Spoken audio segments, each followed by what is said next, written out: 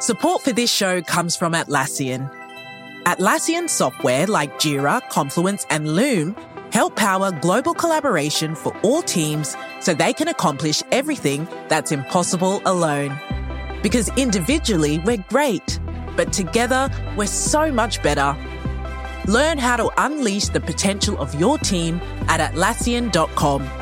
That's Atlassian.com. Atlassian.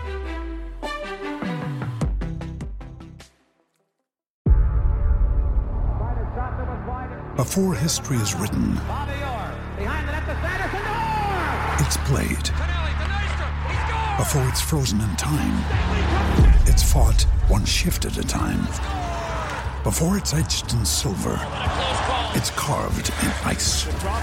What happens next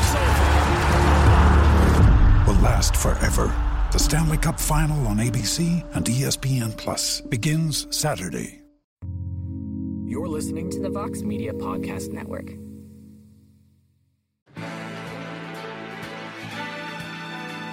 Live from MMA Fighting Studios, this is Between the Links. And now, your host, Mike Heck. Yes, it is great to hear the iconic voice of Esther Lynn once again as we welcome you to a special live edition of Between the Links. I am excited to be back in video form this week following the UFC 266 press conference. We have a lot to discuss ahead of Saturday's card in Las Vegas. We have quite the matchup for you this week. So let's introduce the combatants first. It's a big show, so you wanted to bring in a heavy hitter. So we're bringing in one of the top 15 ranked fighters in one of the UFC's best and deepest divisions. So we have Cody Stamann joining us this week as the challenger. Cody, thank you for doing this, man. How are you? I'm good. The challenger. Am I going to be challenged on this show? We'll see. I mean, according to the champion, you will be challenged like never before. And that man is back once again to defend his crown. He is on some roll right now. He is Mr. No Gray Area himself, and he is excited to deliver his fiery hot takes about UFC 266 and beyond. And that's probably an understatement. From MMAfighting.com, once again, the champ, Jed Meshew. Hello, Jed. I love this nickname that you've given me, Mr. No Gray Area. I think it's fantastic. I don't like the opponent you've given me. I've been asking for Colby Covington, and I get Cody Stamann. I get it. They're both accomplished wrestlers who are really good at fighting. It's not the same, Mike. I'm here to destroy one man, and now I got to put this other dude in the box so I can make my way to the guy I'm trying to get after. I think I misheard you. I thought you said Cody Stamann. So I didn't. Oh, man. I gotta do a better job. We'll do a speed bump on my journey just straight to the moon, Mike. Straight to the moon. Well, I'm glad Cody is here. Cody is one of my favorites to interview and chat with. So this is going to be a little more relaxed setting for Cody Stamann on this side. But let's get right into this thing. Let's begin with the biggest story of the week. And the biggest story of UFC 266, for better or for worse, it is the return of one Nick Diaz. He is scheduled to face Robbie Lawler in a 5-round non-title rematch in a featured spot on Saturday's card, and things have been interesting this week. First, we found out the fight is being moved from a welterweight bout to a middleweight bout. This is on the Diaz side from all accounts. He no-shows the media day, which isn't all that surprising. Then he does this interview with Brett Okamoto, which had a lot of people talking about one of the reasons about the move to 185 so he doesn't fight the same guys as his brother. Nate fights at 170. Then he said he could beat Kamaru Usman right now, that he has a better shot of beating Usman than Lawler because he already beat Lawler, but that was 17 years ago.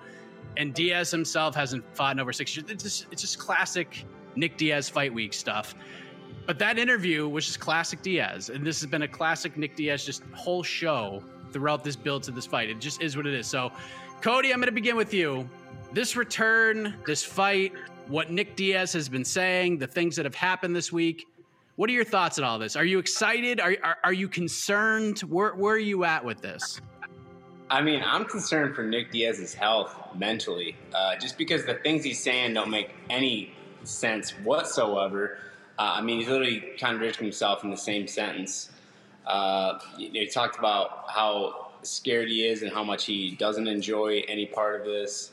That was like the only honest thing I think that came out of his mouth. I don't think that he enjoys fighting. Otherwise, he probably would have been around at one point or another in the last 6 years. And, for me, Nick Diaz, I just don't think that he's the type of athlete that can come back after a 6-year layoff. Is he entertaining? Do I want to watch him fight? Of course. Like, I'm a Diaz fan. It's hard not to be. But do I think that he's going to, bring a level to MMA that of Nick Diaz that we haven't seen before? Absolutely not. I think that we're going to see a washed down version of what he used to be. I don't think that he even took any of the shit seriously. I'm just telling by him not wanting to cut weight, going up 15 pounds. That's because he's not prepared. I mean, I looked at him and it didn't look like he was in shape. Didn't look like he was ready to fight. It looked like he was barely training. I mean, the guys do triathlons, but that's not a fight. Like, that's a multiple hour thing. Like, fighting is a lot harder than I think a triathlon would be.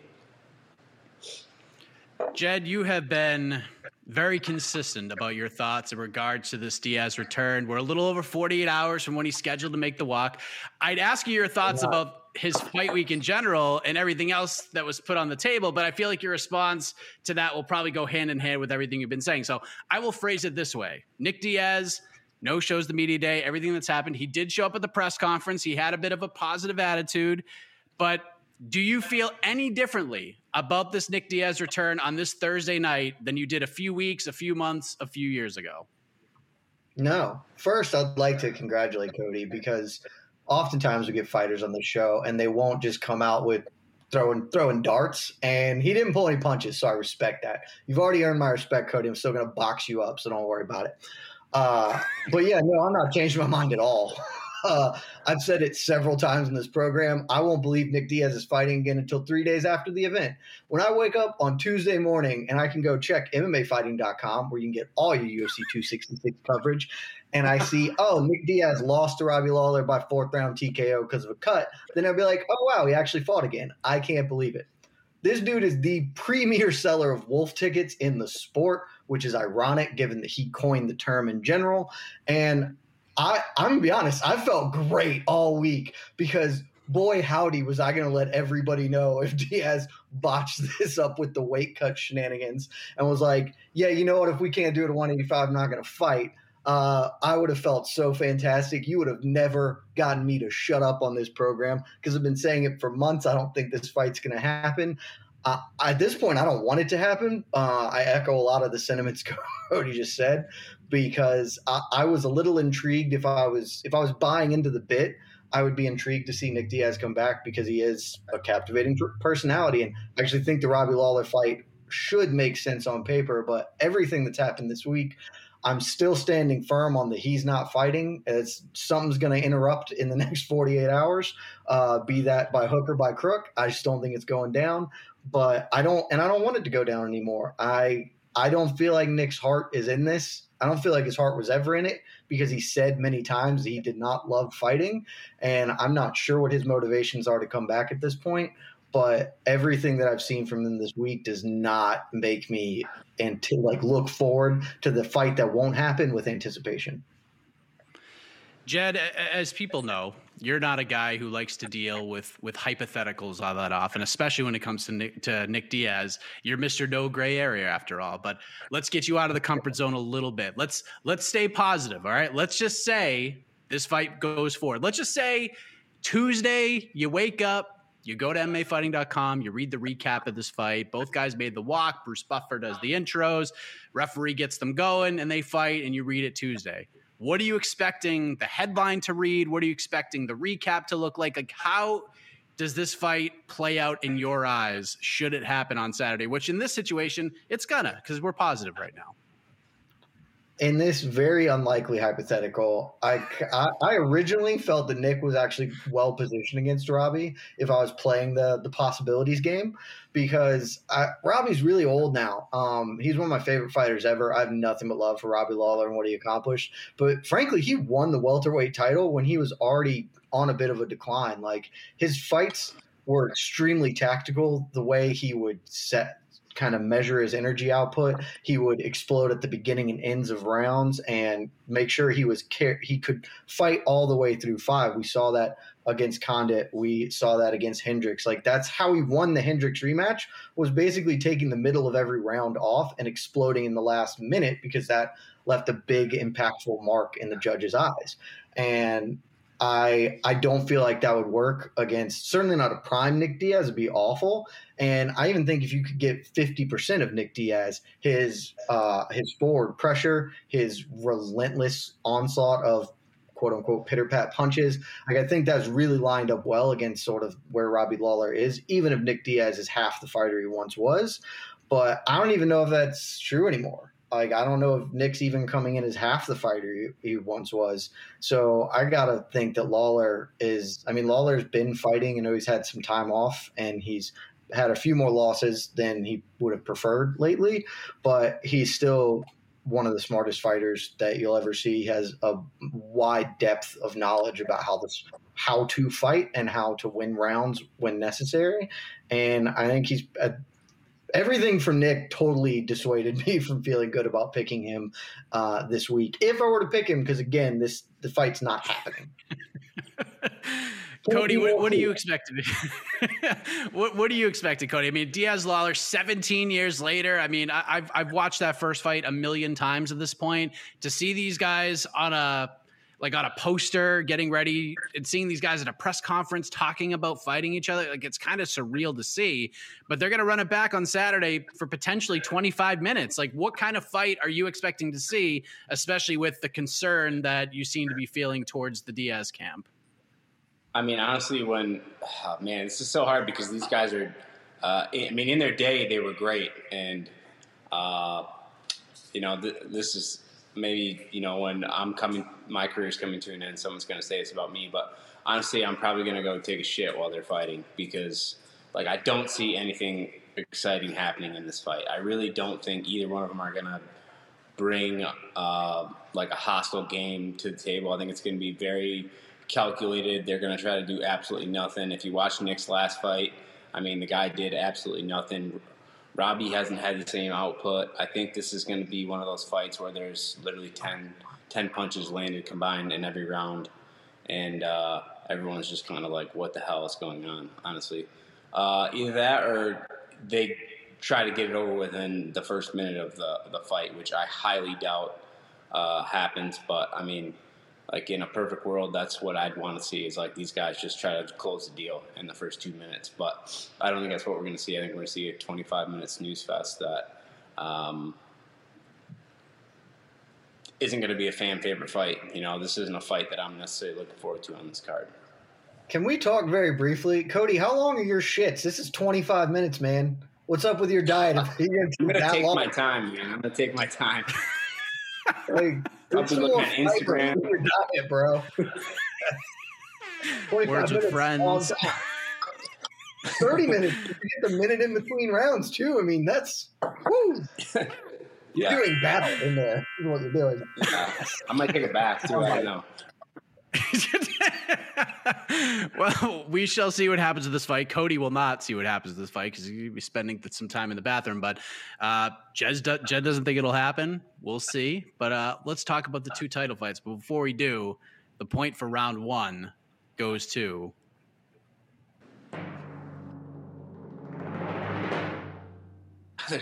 I think we have a new Mr. No Gray Area. Cody Stamen, just being honest and throwing the heaters, is on the board. Came to play. He came to play. Brian Kelleher, take notes, dude. Take some notes from Cody Stamen, your fellow 135er. So, another day is here, and you're ready for it. What to wear? Check. Breakfast, lunch, and dinner? Check. Planning for what's next and how to save for it? That's where Bank of America can help. For your financial to-dos, Bank of America has experts ready to help get you closer to your goals. Get started at one of our local financial centers or 24/7 in our mobile banking app. Find a location near you at bankofamerica.com/talktous. What would you like the power to do? Mobile banking requires downloading the app and is only available for select devices. Message and data rates may apply. Bank of America NA, member FDIC. Ryan Reynolds here from Mint Mobile. With the price of just about everything going up during inflation, we thought we'd bring our prices down. So to help us, we brought in a reverse auctioneer, which is apparently a thing. Mint Mobile Unlimited Premium Wireless. How to get 30, 30, bit to get 30, bit to get 20, 20, 20, bit to get 20, 20, bit to get 15, 15, 15, 15, just $15 a month? Sold! Give it a try at mintmobile.com/switch. $45 up front for 3 months plus taxes and fees. Promo rate for new customers for limited time. Unlimited more than 40 gigabytes per month. Slows full terms at mintmobile.com. So following Diaz Lawler 2, should it happen, Jed Mishu, we have 2 world title fights to look forward to on Saturday night in Las Vegas. We have the women's flyweight title on the line. Valentina Shevchenko defends against Lauren Murphy. We'll talk about that in a moment. But the main event is for the featherweight title. Alexander Volkanovski defends against Brian Ortega. A really interesting matchup. One, quite frankly, this is one of the more completely under the radar, underappreciated fights of the entire year on paper because it's buried. It's lost to the Diaz storyline. But Jed, we're going to start with you. We got Volkanovski versus Ortega. This fight has dealt with COVID-19, a season of The Ultimate Fighter, some sort of trash talk between the two guys, and we're finally here. So what sticks out to you about this fight between Volkanovski, the champion, versus Ortega, the challenger, and not to mention Ortega being one of your favorite fighters on the roster right now? Well, what sticks out to me primarily is that Alexander Volkanovski might actually just be the best fighter in the world right now. I know he's at the top or like in that top 5 pound for pound rankings, but really it's totally possible that he actually deserves the number 1 spot right now. He is extremely good by any definition, and Brian Ortega sucks. So this should be pretty clear on who's going to win because one fighter is great and one fighter sucks. I have made my opinions about Brian Ortega extremely clear on this program and others. He is really good at winning fights, and he is really bad at winning moments of fights. So in every fight other than the last one, he beat the Korean Zombie from pillar to post, and that was a huge uptick for him because every other fight he's ever had, he was getting the boots put to him, and then he just finished it. And that's not a knock per se on Ortega because that is a legitimate skill. Like Yoel Romero is honestly much the same way. And Romero is one of my favorite fighters. You know this, best middleweight in the world. But Ortega, I don't know. I don't like him as much as Yoel. Maybe it's because he's not an alien from another planet that's meant to make us all feel bad about how we look. But yeah, that's my overriding thought there is that. However, because I'm so mean to Brian Ortega so often, I will say I think that this is the most interesting test for Volkanovski and vice versa. I think Volkanovski beat the hell out of him, honestly. But I think Volkanovski's greatest strength is his fight IQ is through the roof. Like, however you scored the rematch with Max Holloway, the reality is Holloway did a great job of adjusting from fight 1 to fight 2. But Volkanovski adjusted in the middle of that fight, which is something you rarely see in general, and you certainly don't see somebody damn good like Max Holloway is. And Volkanovski realized, like, oh, I'm losing because he's made these adjustments. Here's how I need to now approach the fight in real time. And I've written about Volkanovski a lot. I always compare him to the house. Like in Vegas, he is the casino. And if you play the game long enough with him, you're just going to lose. The numbers are on his side. He adjusts so well. He has such a depth of skill and ability, and his IQ is just through the roof. So the way you beat him is not going to be like Max Holloway. Maybe he won the last fight, maybe he didn't. If they fight 100 times, I just don't think Max can beat him more than a handful. Ortega is the kind of guy who can beat it because the way you beat the house is you go all in on one really big hand of blackjack or whatever. And Ortega doesn't win rounds for shit, but he wins fights. And so maybe Ortega can magic his way into a guillotine or force a grappling scramble and get something locked up there or flying knee him. But outside of that, I don't see it. And I frankly don't see anybody in the division who can beat this man other than Ortega doing something really wild. So it's really compelling in that regard. But again, Ortega sucks. Volk is great. Volk by decision. Cody, your thoughts on this title fight and why it isn't being talked about more? Because in my opinion, kind of like Jed said, I think Volkanovski is extremely underrated as a champion. I felt that he's been underrated his entire UFC career. But Ortega, one thing about Volkanovski that has struck me this week, and even throughout the build of the fight, Volkanovski has prided himself on doing things the right way, the martial arts way, not trash talking, just being nice, being respectful. Hasn't really been that way in this fight. He's taking shots at Ortega at every chance he gets. Interviews, appearances, on tough. It's just un-Volkanovski-like in the build to this fight. And Ortega, not really buying into it, seems to be supremely confident heading in. He's got that look in his eye. I love this fight. What say you? Like, what sticks out to you about it, Cody? Well, I think Volk is just realizing that he's got to start playing the game. I think that's a point that we all come to. We're like, hey, at some point we got to start being assholes. We have to trash talk. Like, this is how you get attention in this sport. This is how people give a shit about what you're going to do on Saturday night. But I have to 100% agree with Jed. I mean, I think Volkanovski is better in every single way. I think Ortega is one of those guys that literally always has a puncher's chance. But I mean, based on the fights, with the common denominator that is Max Holloway.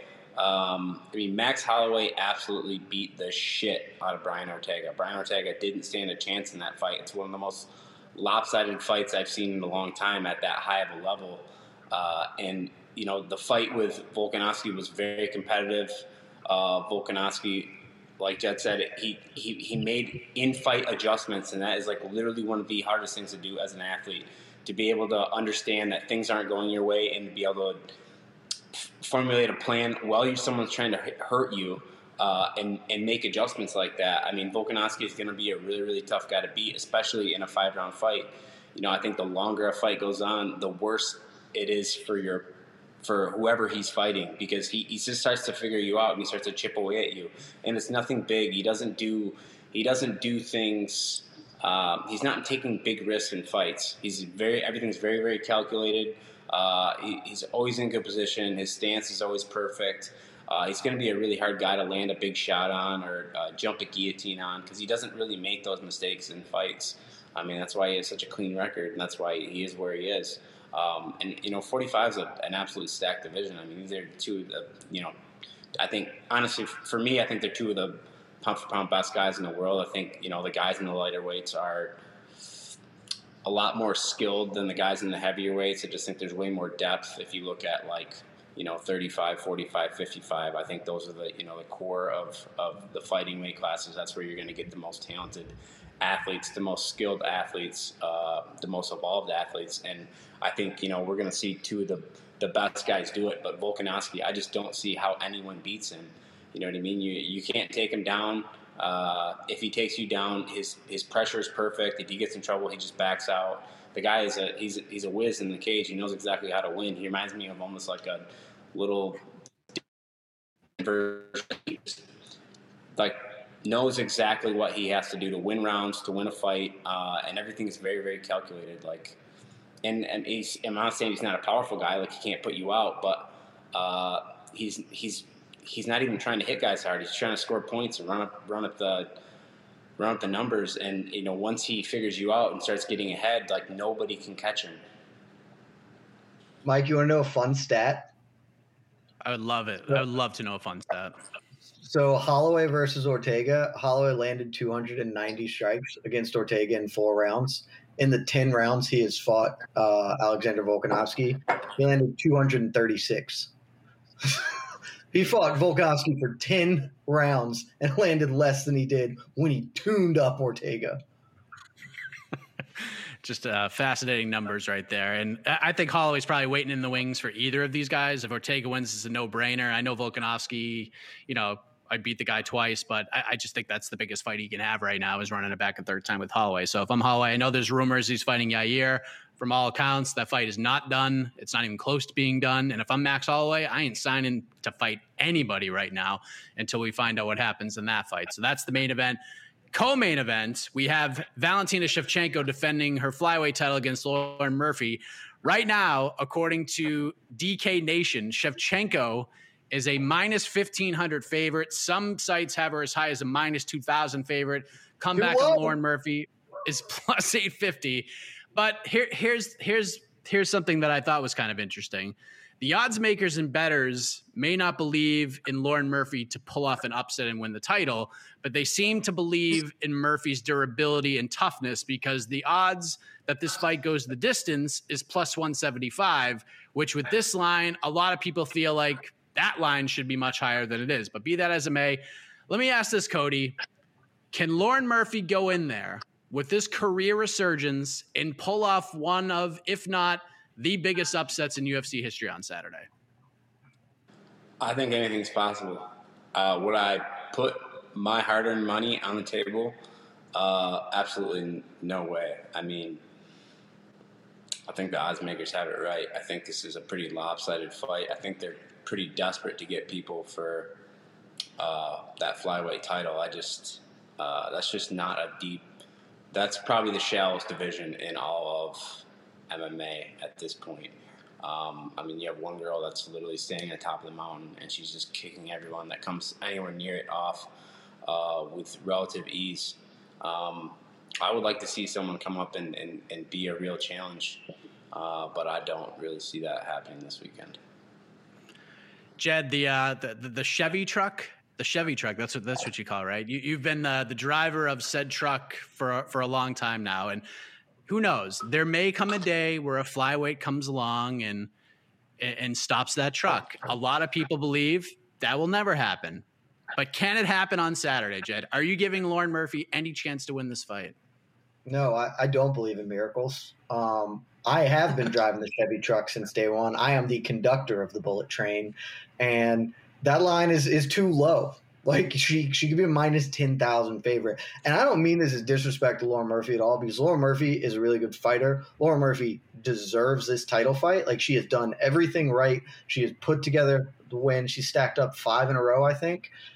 She is a very deserving challenger, and there's nothing wrong with her getting her day in the office. Like, she gets her chance, and that is what this sport is supposed to be about.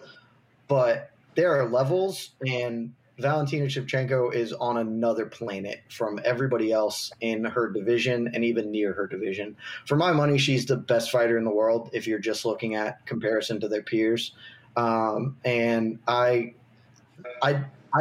you can't explain to me how, outside of a freak injury, Lauren Murphy can win the fight. She is not nearly as good a striker. She is not nearly as good a grappler. She is not nearly as good a wrestler. She is not physically in the same stratosphere. There's just no area where she can go or implement a game plan that's going to work, as far as I can tell. Like, I think Shevchenko is, again, I have a lot of respect for Lauren Murphy. I think she's a top 5 fighter in her division. I think Shevchenko is just so much better. It doesn't matter. And to Cody's point, I mean, we want to see challenges. We all thought Jessica Andrade was going to be a challenge. Like, everybody thought, and the line was way closer. I think Shevchenko was only like a minus 250 favorite or something like that. Everybody thought Andrade could maybe do something. She, competed at bantamweight and was physically impressive there. And Shevchenko just ran through her. Like, she is so much better at everything. And I think the best Lauren Murphy can hope for is to make it to a decision, but I don't even think that's likely. Like, if she really wants to shell up and play all defense, maybe, but as tough and hard-nosed as Lauren Murphy is, I think at any point in time, Shevchenko can just take her down and get to top crucifix and beat the hell out of her. Like, there's just no way around this one as far as I'm concerned. So, yeah, it's not a fight that you're going to be enthused about, but this is a great fight for Shevchenko's legacy, and I will always sign up to watch the best fighter in the world fight, and for my money, that's Shevchenko. I kind of had a feeling that was coming. Shevchenko actually closed against Andrade as a minus 555 favorite. Really? Jessica Andrade. So it opened as a minus 335. What world do we live in where, you're a minus 550 and that's like a close odd? Those odds are close for you in a title fight. You know what I mean? Like, that's insane. That doesn't happen in like men's divisions. Maybe plus 150, minus 200 might be the biggest that you see. I mean, and like I said, she's just leaps and bounds away from everyone else. No one's even close. But I mean, somebody's got to be coming up that can compete with it, though. I don't know. Yeah, I'm just looking at like the past line she's had. She is a bigger favorite in this fight than she was against Jessica Ai, but not as big of a favorite as she was against Jennifer Maia. She's a minus 2,500 favorite against Jennifer Maia, and there you go. So we'll see what happens there. I'm going to say this. That's about right, honestly. I am not going to come out here and say Lauren Murphy's going to win on Saturday, but I've been saying for a while, and I said it on the show when this fight was made, Lauren has a style that can make things at least somewhat interesting, like sort of Rocky Apollo Creed-esque, where Lauren can just take a ton of punishment and make it a dogfight and make it gritty and dirty, and she's very tough to put away. In fact, she's never been put away in a fight, and I understand that Shevchenko is on a much different level. So I do think this is going to be one of those fights where she's probably not going to win, but I think her stock, I think the respect for Murphy will rise with a gutsy showing. So that's what I think is going to happen. Obviously, I'm going to lead towards Shevchenko, but I think Lauren's going to get in there and get gritty, and I think people are going to be like, good effort. Good effort. We dig it. I hope honestly, so. this might be one of the better fights on the card. Oh, what's that? This is probably has heaters. I think this could be one of the better fights on the card. I think this fight, if it plays out the way I think it will, I think it could end up being like a really, really good fight where Lauren Murphy takes a beat and maybe gets something off at the end. I don't know. I'm hopeful. Man, I gotta think about this point for round 2 now, because we're talking about stocks there. We're gonna talk about a different fighter stock and see where he goes after this past weekend. But let's award the point for round 2, and it goes to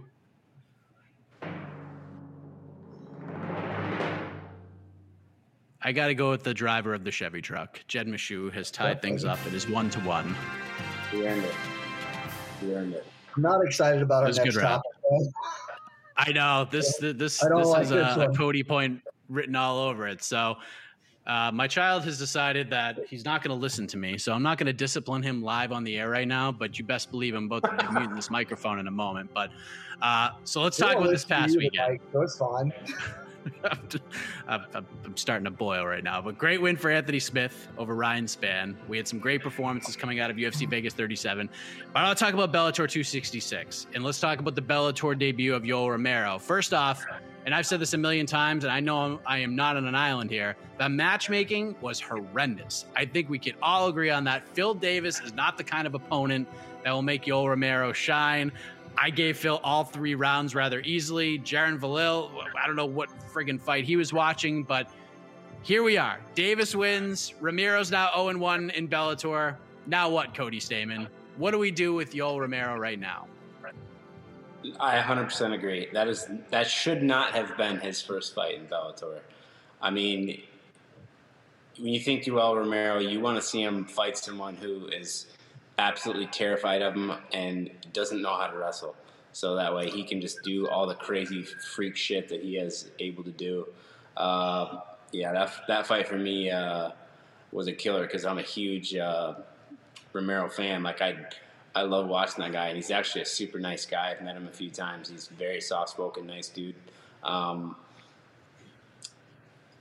don't know what he does from here. I mean, I think that you could definitely put him in another huge matchup against another top contender in Bellator, and that fight would still sell and people would still want to see it, and I think he could still win. But yeah, I mean that's just poor matchmaking on Bellator's part. That should not have been the first fight, and it kind of takes a shit on his stock because Phil isn't a guy that we've necessarily heard a lot about lately. Jed, like you mentioned, I know this is a tough topic for you. We know how you view Yoel Romero. You have said many times he's the best middleweight in the world, and who knows? He just fought. So in the rules of the MMA Fighting Global Rankings, maybe he still is. You could rank him number 1 at middleweight because this fight was at 205. So technically, maybe he still is the best middleweight in the world. But we all know Bellator could have booked this debut way better in pretty much everybody's eyes. But how do we right this ship with the Soldier of God and get him moving forward after this loss to Phil Davis? I think the easiest way to do it is to get Jaron Vallel to be the only judge for all of his fights moving forward. I love you, Jaron Vallel. I have nothing but respect for that scorecard. Because that was the scorecard of my heart. Maybe not of my head, but it was certainly the scorecard of my heart. Look, it's really easy. This was awful. We talked about it the other week. It's horrendous matchmaking. But fortunately, it's fine. One, Bellator is on Showtime and no one has or watches Showtime. So really nobody even knows that Yoel lost unless you went to MMAfighting.com to watch our coverage, which you should have because you shouldn't have watched the rest of that card. But, it's fine. And I think Scott Coker's going to do it anyway. You just have him fight Gegard Mousasi. Like, I know Yoel's at 205-ish now. You just make him fight a middleweight, give him a towel. Maybe he can DC his way through the weight cut. It'll be fine. And you squeeze the juice for all you can get out of it. Most of his fights are going to be awful, or there's going to be one big cool thing, and you just hope that there are a number of those. But, yeah, just put him in against Mousasi. Like, have Jaron Vallel be one of the judges, certainly. We just put him in against Mousasi, and then, I don't know, Machida. You have him fight. He can rematch Machida or whatever. Just do anything with him. It doesn't matter. I'm going to tune in to watch. I won't watch the rest of the crap, but I'll absolutely watch Yoel stand aimlessly across the cage at somebody and then maybe do a cool thing.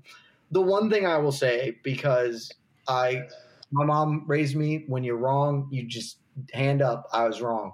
And I was wrong because this fight was bad, but it was way less bad than I thought it was going to be, man. I thought this was going to be terrible. But credit to Phil Davis. He didn't be the most boring fighter of all time, which he has been prone to do in his career. And he totally could have just kept leg kicking Yoel from halfway across the cage, but he didn't. He mixed it in. He got some takedowns. He made it way more fun than that fight should have been on paper. So credit to Phil Davis. I love you forever, Yoel. You will always be my top middleweight in the world because you beat Israel Adesanya and you beat Bobby Knuckles twice. So you're the greatest middleweight. And yeah, that's where I'm at. All right, so I have to bring this up because Casey's the producer, and you can tell because you saw the comments going across the screen, because if there's any man stock who rose more than anybody's this past weekend, it is Big Tuna, Ben Parrish, who kicked off the main card with one of the biggest upsets in Bellator history. And we're all in agreement. Like, just throw Yoel in there with Big Tuna and everybody wins. Like, if Big Tuna wins, great. If Yoel wins, like, he'd be heavily favored to do so. It'd be kind of a fight where I'm not comfortable having Yoel lose to a dude named Big Tuna. I got too much love in my heart for Yoel to lose to some guy named Big Tuna. Even though he was great on your show, Mike, Ben Parrish was fantastic on your show. Shameless plug. We got next. Go listen to it on the MMA Fighting Podcast Network. I'm so good at my job. You can watch that interview as well. It's better in video form, I got to tell you. It's like, you want to get to know Big Tuna, you get to know all about Big Tuna. So last thing on this, Jed, you mentioned it, and Scott Coker did as well. He said, you know what? He lost tonight, but we can just throw him into a middleweight title fight. We got Mousasi and Austin Vanderford getting ready to fight. I believe they're targeting that one for January from all indications. That has not been announced, but that seems to be the direction this is heading. What are the chances Bellator just pulls the trigger on this, Jed, and just throws him in against the winner of that fight? Because who else is there at 185 right now? Like, who else, like, outside of Vanderford, like, who else is really there right now? Because I don't see Mousasi sticking around. Once that Grand Prix ends, I could see Mousasi, if he beats Austin, jumping back up to 205 and trying to be a champ. Your thoughts on whether the chances Bellator pulls the trigger on giving Romero a middleweight title fight for his next fight? 95%. There's nobody else. Like, there's just nobody else. Coker's already said it.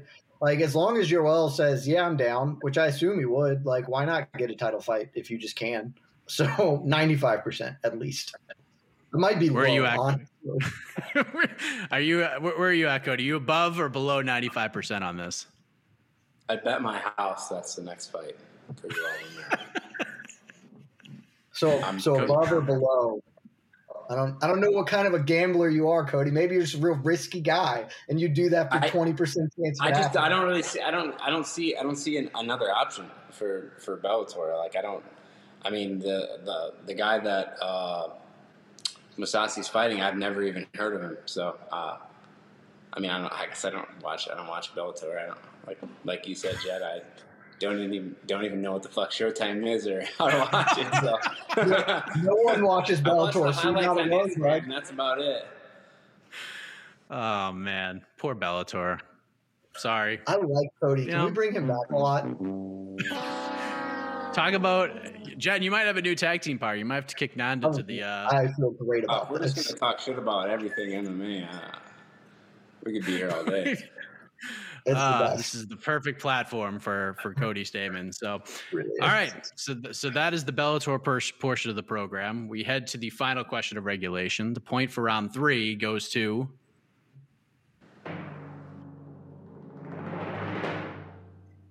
Jed Meshew. It's 2-1. 2-1. I feel like Cody was at a little bit of a disadvantage there, but it is what it is. He knew what happened with the Yoel fight. It's just Bellator. I have a long history with Yoel, so it's tough. It is very tough. I watched 2 15-second clips on Instagram, so I pretty much saw the whole fight. Yeah, actually, covered you. You could have just gone to MMAfighting.com and they would have told you everything you needed to know about the fight. Cody, do that next time. Next time I will do that. Jed just plugging away. Mike. You sure are, Jed. But now's the time to save 30% on wedding jewelry, only on BlueNile.com. Make sure your wedding ring is the one with your pick of diamond and lab-grown diamond bands, all hand-finished and graded for excellence. Or surprise her with something blue she'll love for life, like a stunning pair of sapphire earrings. Blue Nile's jewelry experts are available 24/7 to help, from fit questions to style advice. Right now, get up to 30% off at BlueNile.com. BlueNile.com.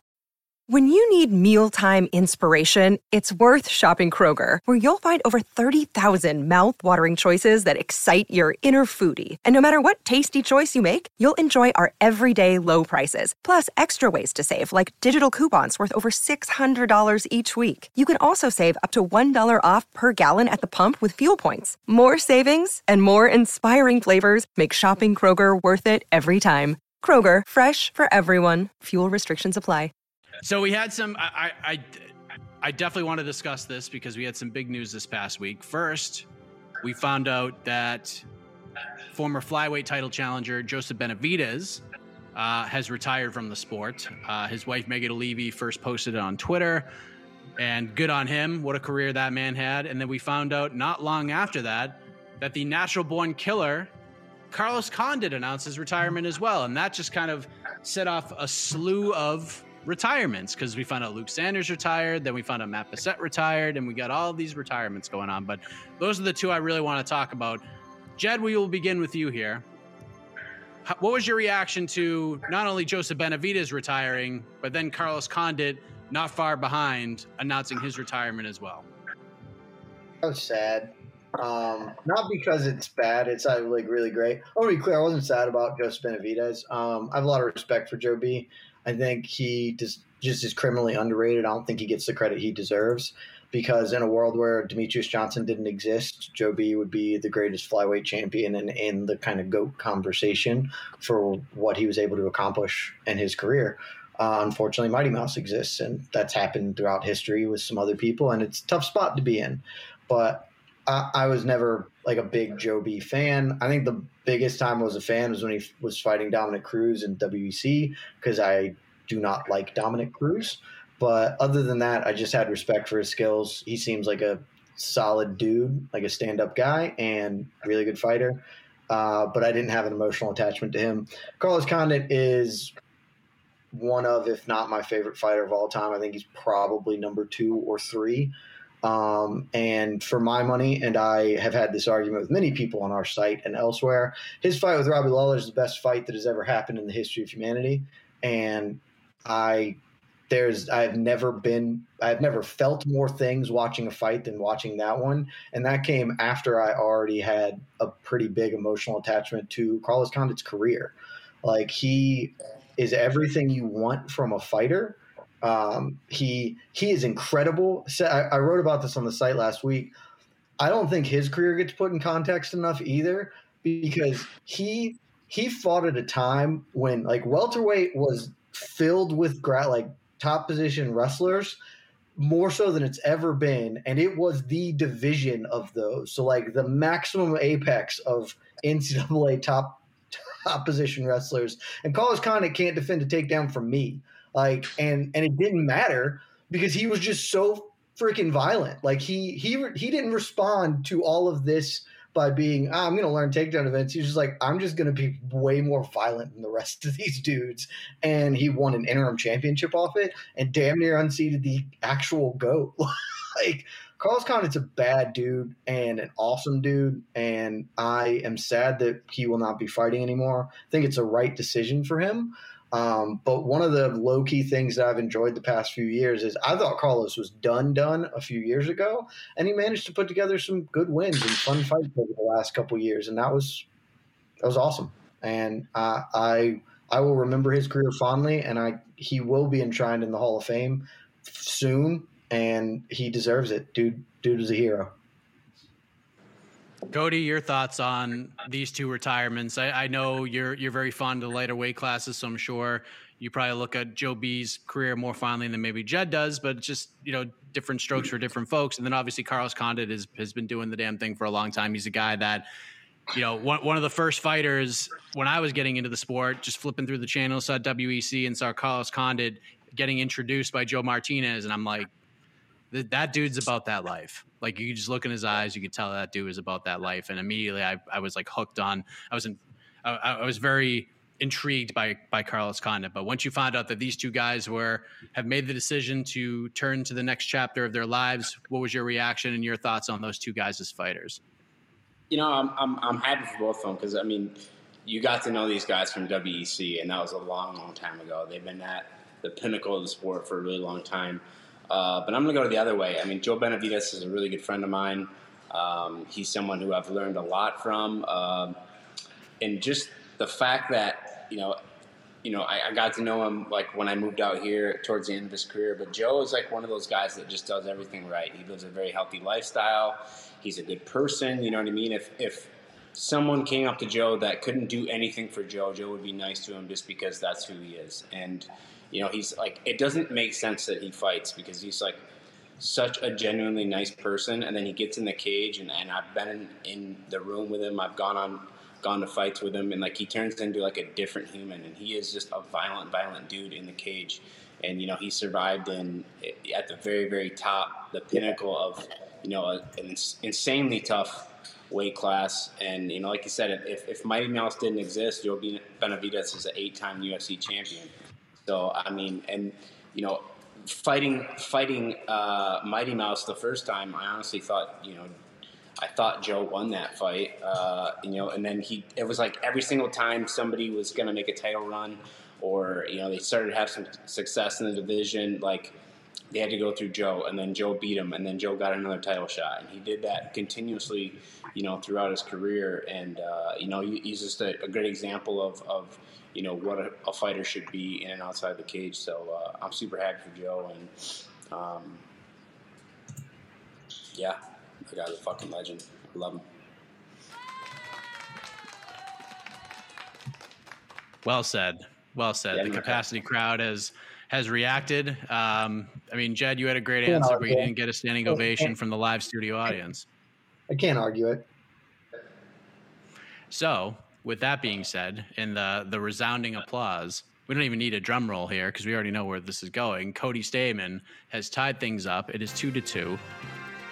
That's right. Play the victor music. And that means we go to the knockout round. We go to the knockout round to break the tie. The knockout round, Cody Stamen. So what's going to happen here is I'm going to ask one question to each of these gentlemen. They have no idea what this question is.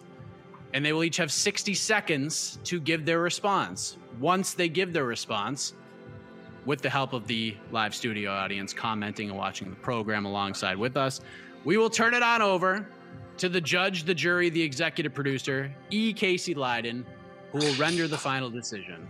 There he is, right there, pointing at you, baddest stash in the game. So, Jed Meshew, you don't get any money for all these title defenses, but you do get the champion's prerogative coming off of a win. So I assume I know what you're doing with this, but maybe you know where I'm going with this question and you want to jump out the gates and and make a statement. What do you want to do? You want to go first or pass it on to Cody?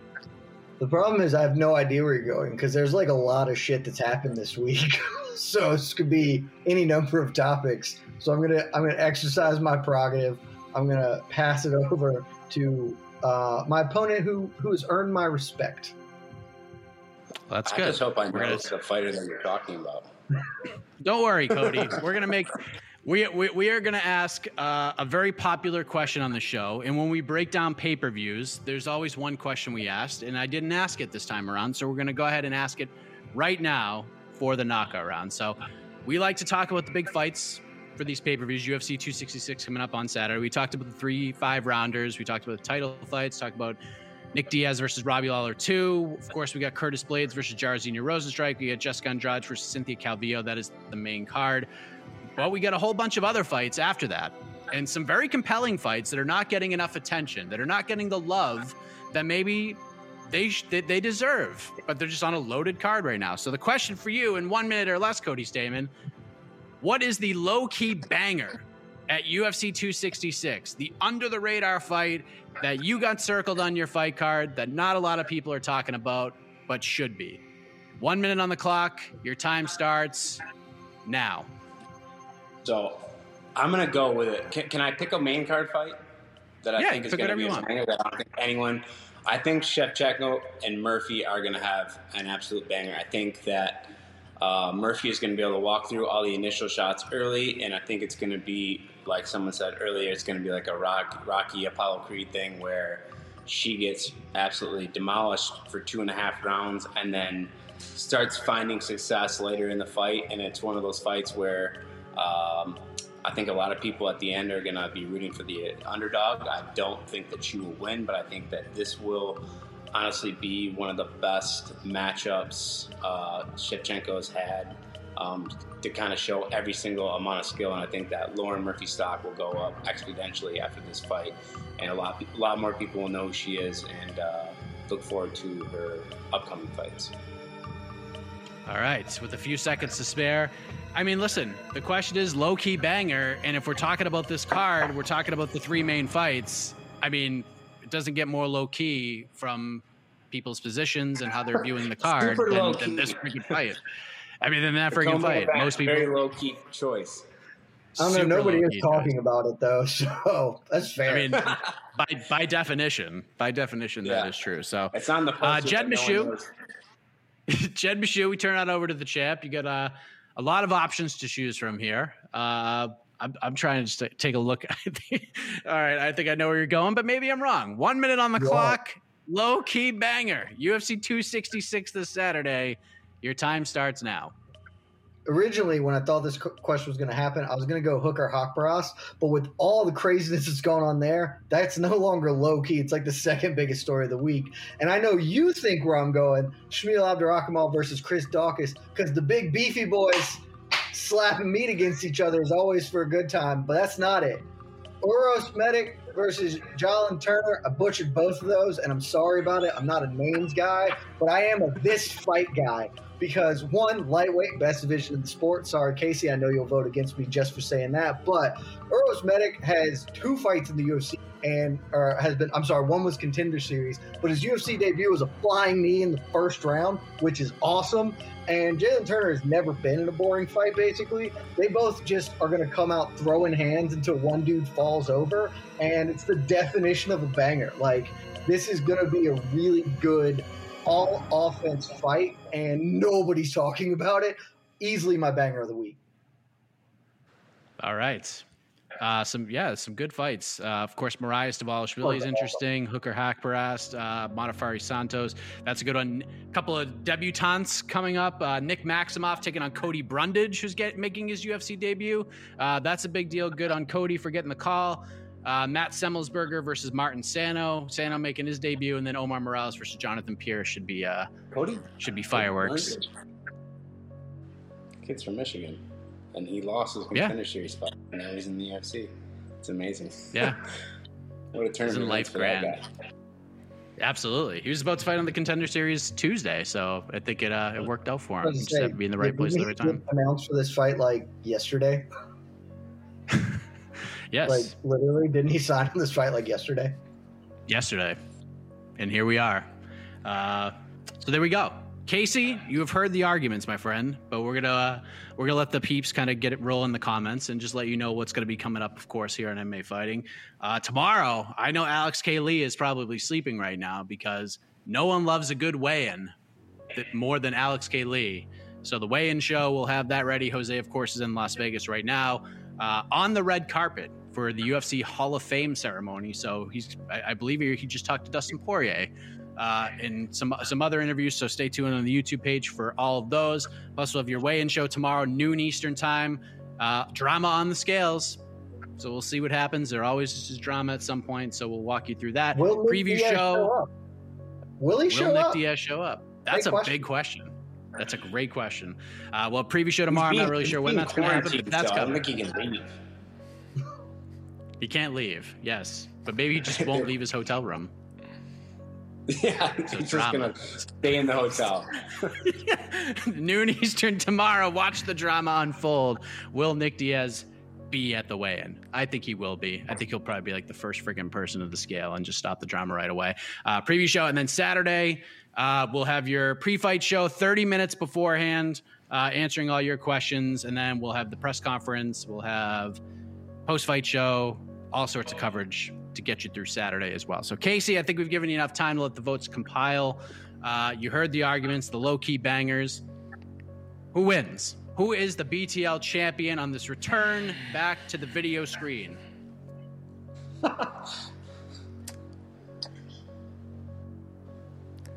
got some votes in. Let me see. Ooh. All right. But before you give your judgment, Jed, how are you feeling right now? Because you've been on a roll now that Casey has not been judging. You even got a Sean Al-Shadi vote, which is, I mean, it just shows what kind of roll you're on right now. I was plumb surprised that I got the Sean vote. Yeah, I'm happy to be back doing it live. It's way more fun doing it live. And Cody's actually been awesome. I had no idea how he's going to do, but he killed it. And so got a lot of respect for Cody now. Well, thanks. I had no idea what I was going to do either. No, you did great. No idea. I just hope that I still get to keep my title because it's the only title I get, and Cody's going to be fighting for real belts. And so, I need this. I hope you win too. Well, this is so great. Casey, I don't even want to announce. Can we have a draw? Oh, go ahead.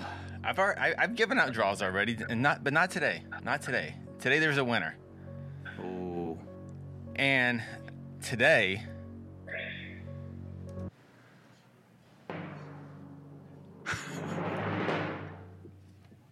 hope dies, Jed loses, and new Cody Stamen. Wow! Cody Stamen is the champion. He comes on. Sorry, Jed. He has no idea what's happening. I'm sorry. And He sold me on the main. He sold me on that Murphy fight. He sold me. I was like, I predicted Murphy get her butt kicked, but you know what? I am now hyped for it. I think it's gonna be a good fight now, and Cody sold it, and Jed was way off. The best division in all of MMA is the men's bantamweight division. Everyone knows that. Everyone knows that. I agree with that. Everyone knows that. So congratulations, Jed gentlemen. had the wherewithal. He knew that was going to make me upset. I knew exactly what was going to happen when I said that. Yeah, right. When you have to apologize in your answer already, so yeah, you lost cause. Congratulations, Mr. Stamen. Well, I think Jed's going to be busy the next few weeks anyway, so I think him not being the champion will give some room for some emerging contenders down the road. But we have a new champion. His name is Cody Stamen. Cody, unfortunately, you don't get any money. You don't get a championship belt, but we do give you 30 seconds to talk about whatever it is you want to talk about. Good, bad, indifferent, MMA, non-MMA. You want to plug some stuff? The floor is yours. Well, I am deeply honored to be the champion today. I got to say that I really needed this. Thanks for having me, you guys. This was a lot of fun. If you ever need someone to absolutely rail everyone in MMA, I am your guy. I live for it. So let's do it again. Yes, and I will be bugging the legendary Ed Cap to try to get you back on next week to defend your newly won title. We'll see if schedules will align. Jed, of course, I mean, an incredible run And it has come to an end this time, but that's okay. Even Ric Flair won world titles 16 different times, but he had to lose 15 along the way or 16 along the way, and he's still considered one of the greatest of all time. So how do you feel about the decision and what happened and what transpired today? Not sure I'm stoked on the Ric Flair comparison given current events, but we're going to breeze right past that and say my bad. I have nothing but respect for Cody Stamann, which I didn't know if I'd have respect for him. So well done, sir. I do have a problem with you. When you win the actual UFC belt, your post-fight speech needs to be a lot better than the one you just offered. So we can work on that, though, buddy. We can take some classes. We'll workshop some things. I got time to make some changes. Be a little sharper, because if you're talking to Rogan and that's what you offer up, that's not going to do it for anybody, man. I 100% agree. That's the worst speech I've ever given. It was supposed to be, though. That's all right, Jed. I'm gonna strike the first name, John Cena, also 16-time world champion. I think he's hustled loyalty, respect. Yeah, you can't see me, all that stuff. So yes, I forgot all about that. I haven't watched Dark Side yet. I did hear about it, but yeah, bad comparison. I don't watch pro wrestling, but that has just been all over my Twitter feed. So I know I was like, that's not the one to go with, Mike. My apologies. Current events. Okay. I'm a classic wrestling fan. I apologize for letting Casey back in the booth. I was on a heater until he judged. And now, coincidence? I don't know. Just saying. If you just mentioned Big Tuna in the last segment, you probably would have won. But it is what it is. But thank you all. It's good to be back live, doing it in front of the camera. Hopefully we could do this again. We could do it more so moving forward. If not, you still get us on the podcast network, and the show hasn't gone anywhere, nor will it. So in the meantime, enjoy the rest of Fight Week. Enjoy UFC 266. Props to Jose Youngs in Las Vegas doing the damn thing. For the new champion, Cody Stamann, Jed Meshew, I am Mike Heck. Thank you once again for watching. We'll see you back once again next week Between the Links. Good night, everybody. This has been Between the Links. Wait, hold on, Cody. We're not done yet. Oh, Cody's gone. Oh, man. Oh, Mr. Lynn. Oh, no. Is Cody okay? Bye. You're listening to the Vox Media Podcast Network. Support for this show comes from HubSpot. More to-dos, less time, and an infinite number of tools to keep track of. Doing business has never felt harder. But you don't need a miracle to hit your goals. You just need HubSpot, because their all-in-one customer platform can make growing your business infinitely easier. Imagine this: high-quality leads, fast closing deals, wildly happy customers, and more benchmark-breaking quarters. It's not a miracle. It's HubSpot.